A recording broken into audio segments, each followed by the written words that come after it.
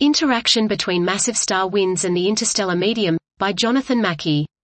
Massive stars drive strong winds that impact the surrounding interstellar medium, producing parsec-scale bubbles for isolated stars and super bubbles around young clusters.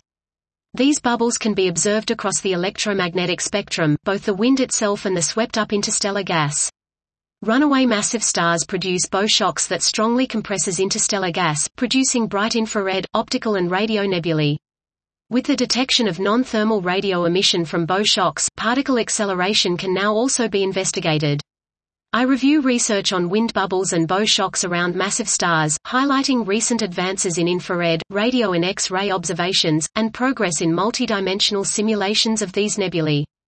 These advances enable quantitative comparisons between theory and observations and allow to test the importance of some physical processes such as thermal conduction and Kelvin-Helmholtz instability in shaping nebulae and in constraining the energetics of stellar wind feedback to the interstellar medium. This was Interaction Between Massive Star Winds and the Interstellar Medium, by Jonathan Mackey.